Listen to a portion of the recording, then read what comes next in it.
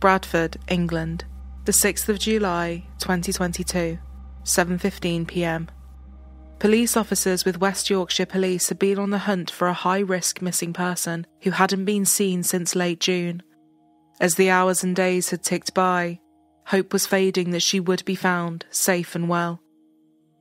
Investigators were combing through Fitzwilliam Street, which was located next to an area of wasteland where people would often illegally dispose of rubbish.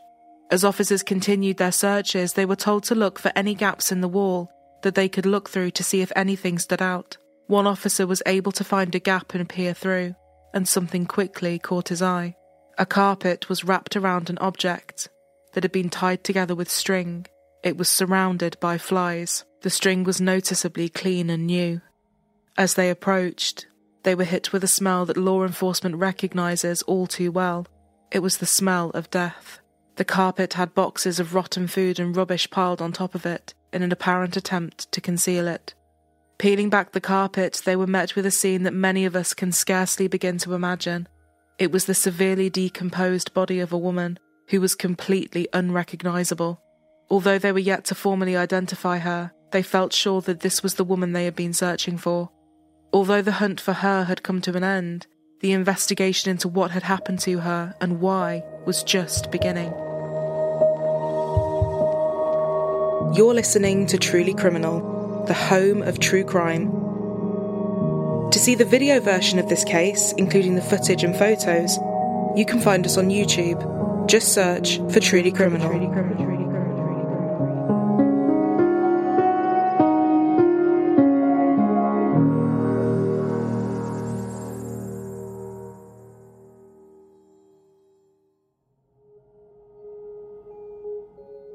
Today's case takes us to Bradford, England, home to 20-year-old Somaiya Begum. Somaiya was a bright, hard-working young woman who was a biomedical science student at Leeds Beckett University. She also worked part-time as a carer for the elderly and disabled. It was a job she loved. She posted to social media saying, "I was not sure what path to take, as I have no prior experience in care, but since joining I'm having the time of my life. The management are so supportive and encouraging. Overall, I'm ecstatic to be a part of this team." Somaiya was someone who kept to herself and was described by neighbours as being quiet, but she excelled at university. She passed her first year with excellent marks and displayed a fantastic set of academic skills and a great dedication to her studies. Finally, after years of turmoil, things appeared to be on the up for her. Somaiya was from a large but very fractured family that had been torn apart by a feud that had been going on for years. At the age of 16, Somaiya had gone to the police. She had been promised to someone in marriage by her parents. It was someone she didn't want to marry, one of her cousins in Pakistan. Her father, Yasin, had threatened her with violence if she didn't agree to it, so she made the immensely brave decision to go to the authorities. A forced marriage protection order was taken out on the 7th of September 2020. This applied to her and her siblings. A forced marriage protection order can stop someone from being forced to enter into a marriage or from being taken out of the country. It can also help return someone to the United Kingdom if they have been taken abroad. Following this, all of the children were removed from the home. She then moved into a house on Binney Street with her paternal grandmother and her uncle Dawood Khan. Moving out and living at 32 Binney Street gave Somaiya the freedom and independence she wanted now that she was away from Yasin. She could eat what she wanted, dress in the clothes that she liked, see her friends as she pleased, and watch what she wanted on television. One of her relatives would later say that she had actually been homeschooled for several years and forbidden from going to university. Living here meant she was also free to continue her education. The 25th of June, 2022. Somaiya had been on a late shift at work and was captured on CCTV walking home at 4 minutes past midnight.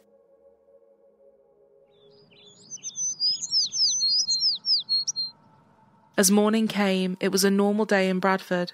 At 3:35 p.m, Somaiya sent a message to one of her closest friends. The friend later replied at 4:40 p.m, sending Somaiya a video of rain out of the window. She sent the message on WhatsApp, but it didn't deliver.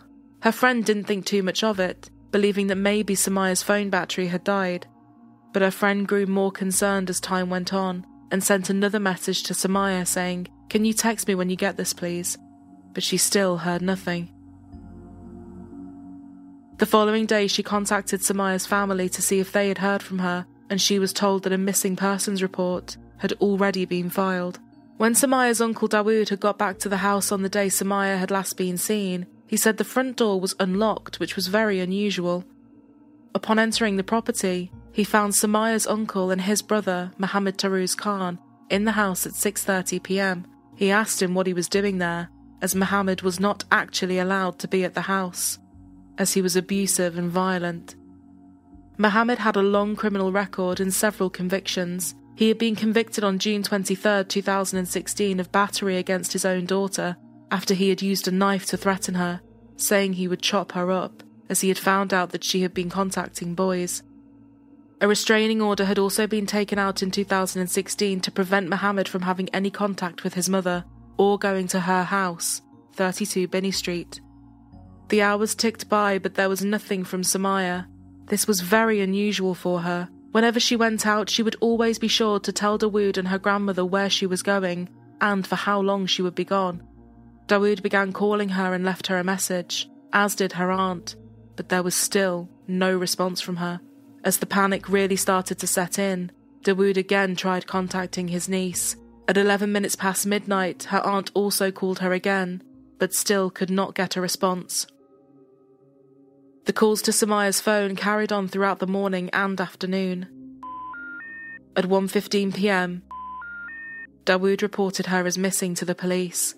West Yorkshire police attempted to make contact with her and called her phone several times, but just like everyone else, they too got no response, and their calls went straight to voicemail. They also attempted to contact her uncle Mohammed, who had been at the house that day, but he too was not responding. Also that day, officers were out on patrol, and at 5:44 p.m. the message came through that there was a high-risk missing person that they needed to begin looking for. They were asked to go to a shipping container at 1A Cartergate Works, where 53-year-old Mohammed had lived since November 2021. As they arrived at his address, he was hanging his washing out and waved at them as they drove past.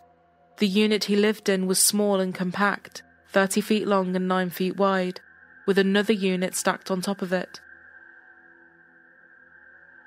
Parked outside was his Mitsubishi space wagon. The officers asked him why he had failed to respond to numerous calls the police had made to him. He said he had just been busy. He also said that he had been to Binney Street the day before to give his mother some fruit, arriving at the house at around 2 p.m. The door was locked, so he had called Somaiya to get her to unlock and open the door for him. He said that Somaiya was not in the living room when he left, and that he didn't see her.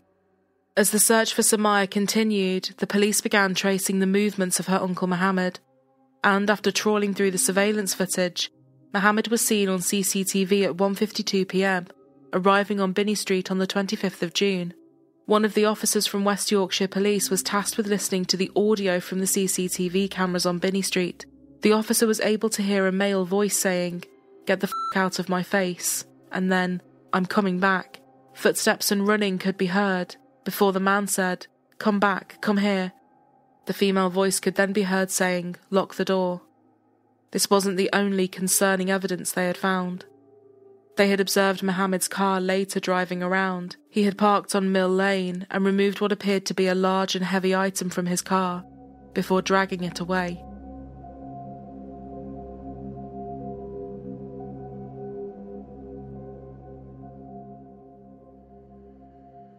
At 5 p.m. on the 27th of June, Mohammed Khan was arrested on suspicion of kidnap. When the officers questioned him, he was quick to say that he had a bad memory, but in spite of the severity of the allegation against him, he appeared to be very relaxed. He said that his relationship with his niece was generally good. As the officers continued to talk to him, at 7:30 p.m. that day, other officers went to 32 Binney Street to conduct a search and take photographs of the property. Later that evening, they went to 1A Cartergate Works, where Mohammed lived, to take pictures too. The officers continued taking more photographs the following day, and they found a smouldering bin by the side of his unit. It contained a partially burnt mobile phone, which was taken away to be examined and analysed. It was later found to be Somaiya's. Mohammed was interviewed again on the 28th of June at 14 minutes past midnight at Trafalgar House police station. He was asked again about Somaiya's disappearance, but he provided no answers. The officers asked him if he really wanted to help find his niece. His response? "I've given my statement, and there's no further comment." He was interviewed later again that day at 5:07 p.m. He reiterated he did not know where she was, and his lawyer told him he should make no further comments. The officers asked him about going to Binney Street, despite the restraining order barring him from doing so. He said he had a good reason for going there, but refused to elaborate any further, and answered no comment to all remaining questions. The magistrate granted the police a further 36 hours to question him, but they would later release him under investigation. On the 1st of July, investigators were back at Binney Street, and it was then that they found something that caught their eye. On a red metal table and the underside of the carpet in the living room, they found bloodstains. They were swabbed and sent away to be analysed. They later came back as a match to Somaiya. The officers continued to look at Mohammed and his movements on the day she had last been seen. On the 25th of June, he was captured on CCTV footage, having a key cut for the house on Binney Street, giving him the ability to let himself in. Again, this was a property that the restraining order stopped him from visiting. At 3:49 that day, he was back at Binney Street. CCTV recorded the raised voices of a man and a woman. It was also around this time that there was no more activity on Somaiya's phone. Phone data showed that he had made internet searches to look for big rubble sacks. CCTV footage from the shipping container where he lived showed him reversing his Mitsubishi space wagon towards a container and locking it. The angle of the door blocked whatever it was he was doing from the view of the camera. But he was also wearing gloves.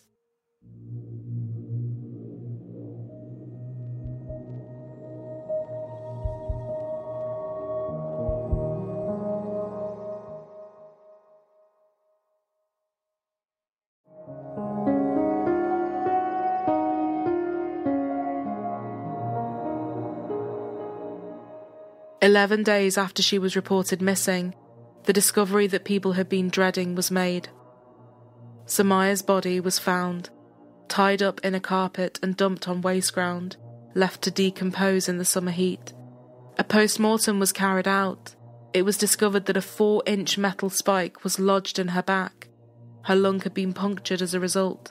The pathologist said that this was not in and of itself an immediate life-threatening injury if one were to seek medical assistance, but if someone failed to seek medical attention, it could be fatal, mainly due to the risk of infection. The pathologist said she was satisfied that there was evidence of trauma, including potential assault, prior to death, and that there was nothing evident in the post-mortem examination that suggested natural disease or natural illness. The Home Office pathologist was not able to determine exactly what Somaiya's cause of death was due to the level of decomposition, especially around her head and neck, but the police said she had been subjected to a vicious and sustained attack. The news was devastating, and many people were affected. The head of her course at Leeds Beckett University paid tribute to her, saying she was a dedicated student who was well liked by her peers and tutors. On the 6th of July at 9:10 p.m, officers arrived at Mohammed's address, and he was rearrested, this time on suspicion of murder. It was now his 6th time being interviewed by the police, beginning at 4:41 p.m. on the 7th of July. He was told that the previous day the police had found the badly decomposing body of a woman, and although they were yet to identify her, they strongly believed it was Somaiya they had found. He said he had no clue what they were talking about, and when asked if he was the one responsible for her death, he replied, "Definitely not." He was asked about his movements on the day she had last been seen, and said he had just been driving around with nowhere to go in mind, as he simply enjoyed driving. The officers asked if he had been driving around to try and find a place to dispose of Somaiya's body. This was something he denied. Why had he parked so close to where her body would ultimately be found? He said it was a free country and he could park there if he wanted to, saying it bore no relevance that she would later be discovered there. Why had her phone also been found burning in a bin next to his unit? That could just be a coincidence, he said. He said he was really upset at the thought of a family member being treated in this way, explaining that he wasn't violent and he believed most people would describe him as a fantastic person. They questioned him as to why he had had a key cut to the property, and he told them it was because his mother had just had a heart attack, and it was not so he could go back to the house to remove Somaiya's body. His seventh and final interview was conducted at 1:04 p.m. on the 8th of July. The officers played him the CCTV footage, and, once again, he had no comment to make. He was asked about the CCTV footage that showed him removing something heavy from his car. He said it was just rubbish. "All I know is this is a rubbish tip, so I thought it would be a good place to tip some rubbish," he said. He was quizzed about the metal spike that had been found lodged in Somaiya's body, but he said he didn't know what it was.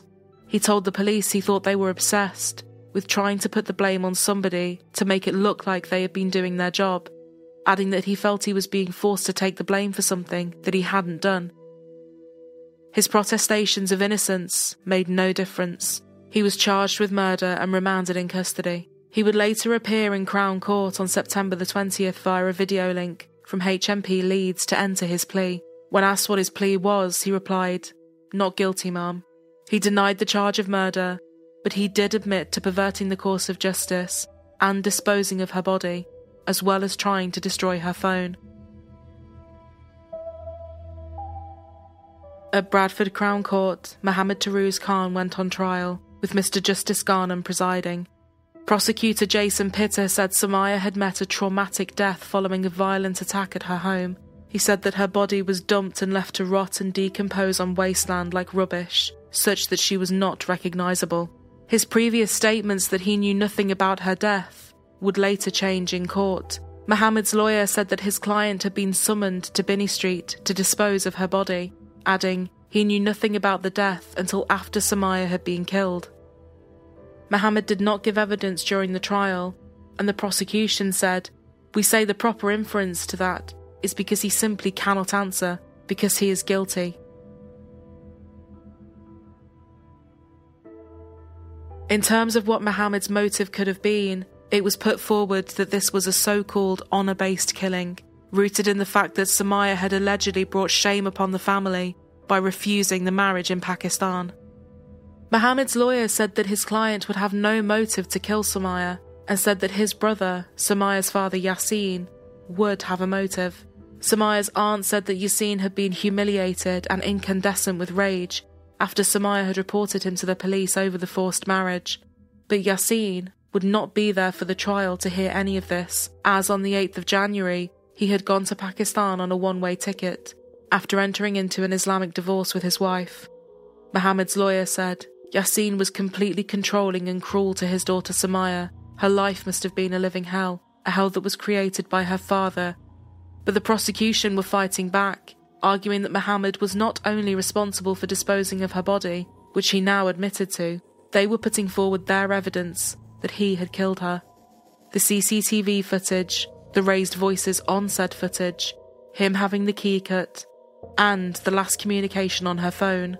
The prosecution said, whilst the prosecution cannot say precisely when Somaiya was killed, you can conclude that something significant had happened around or shortly after that point, because there was no apparent further communication between Somaiya and anyone else after that time.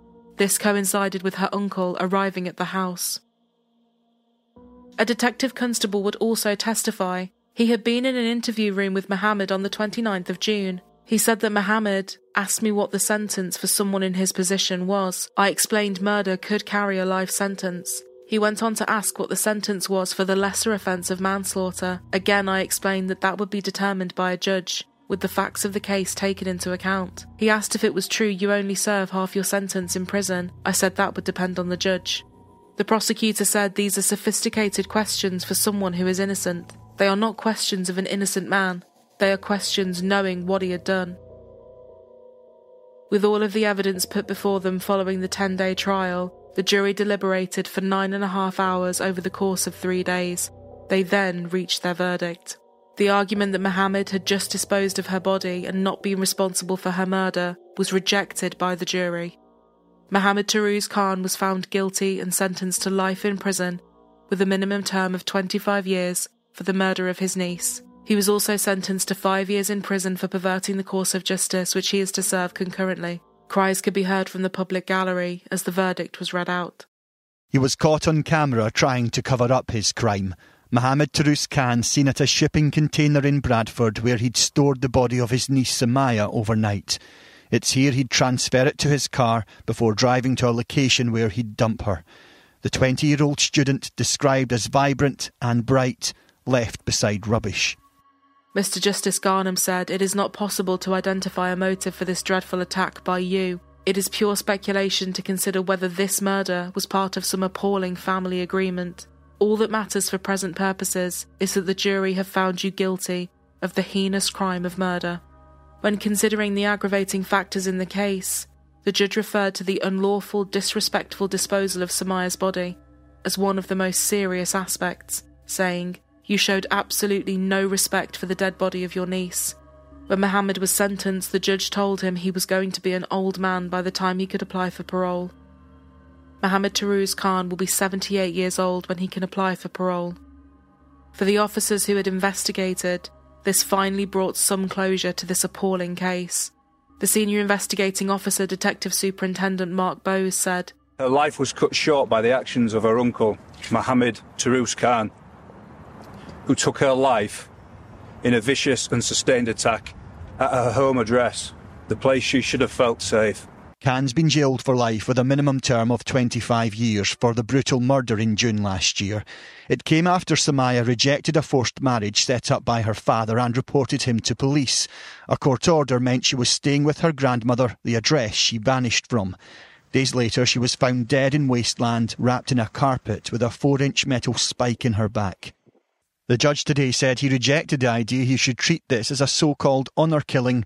A charity which helps victims of this type of violence is disappointed in the sentence handed down. Ultimately, it can be a motive that can increase the risk for people. So in terms of the sentencing, we're disappointed to see that that hasn't been reflected, given that there was a forced marriage.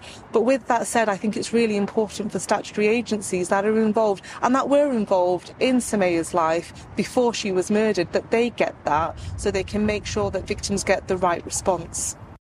Somaiya had been brave to stand up to threats of violence before. Sadly, this time her life was cruelly cut short by a family member meant to protect her. Fatima Patel, a family friend, spoke on behalf of Somaiya's family outside court. She said, "Their emotions are still all over the place. They're still grieving, but there is some kind of closure for them. All they want to do now is live on in Somaiya's memories and unfortunately continue in the grieving process." Following Mohammed's sentence, it was announced that a challenge to it had been made. It was argued that it was unduly lenient and should be increased. This appeal went to the Attorney General, who disagreed and said the sentence was not unduly lenient, and therefore it would not go before the Court of Appeal, and the original sentence would stand. The outpouring of anger and shock following the murder of Somaiya Begum was huge. Neighbours and local residents had been leaving flowers outside of the property, and a local councillor said that the community had been deeply affected by what had happened. Neighbours on Binney Street said that Dawood had been left so traumatised by what had happened to his niece, he was unable to go back to the property following her death.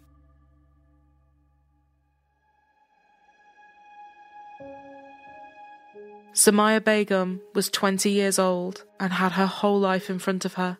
She had shown tremendous courage and bravery in going to the authorities, and had only just found the independence and freedom that she had fought so hard for.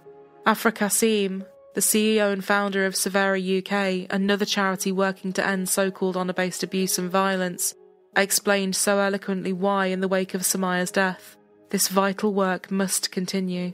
The details of Somaiya's death are harrowing. Somaiya was a bright, brave woman who had the right to live freely, without fear. Today we remember her as the smart, courageous student she was while renewing our pledge to end honour-based abuse and harmful practices.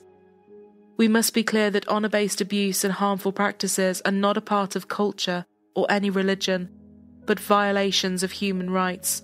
Culture is something beautiful to be celebrated and is not an excuse for abuse.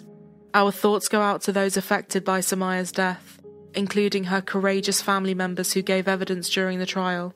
In her memory and in the memory of everyone lost to honour-based abuse, we will continue vital work to safeguard and advocate for those at risk, and campaign to end honour-based abuse and harmful practices for good.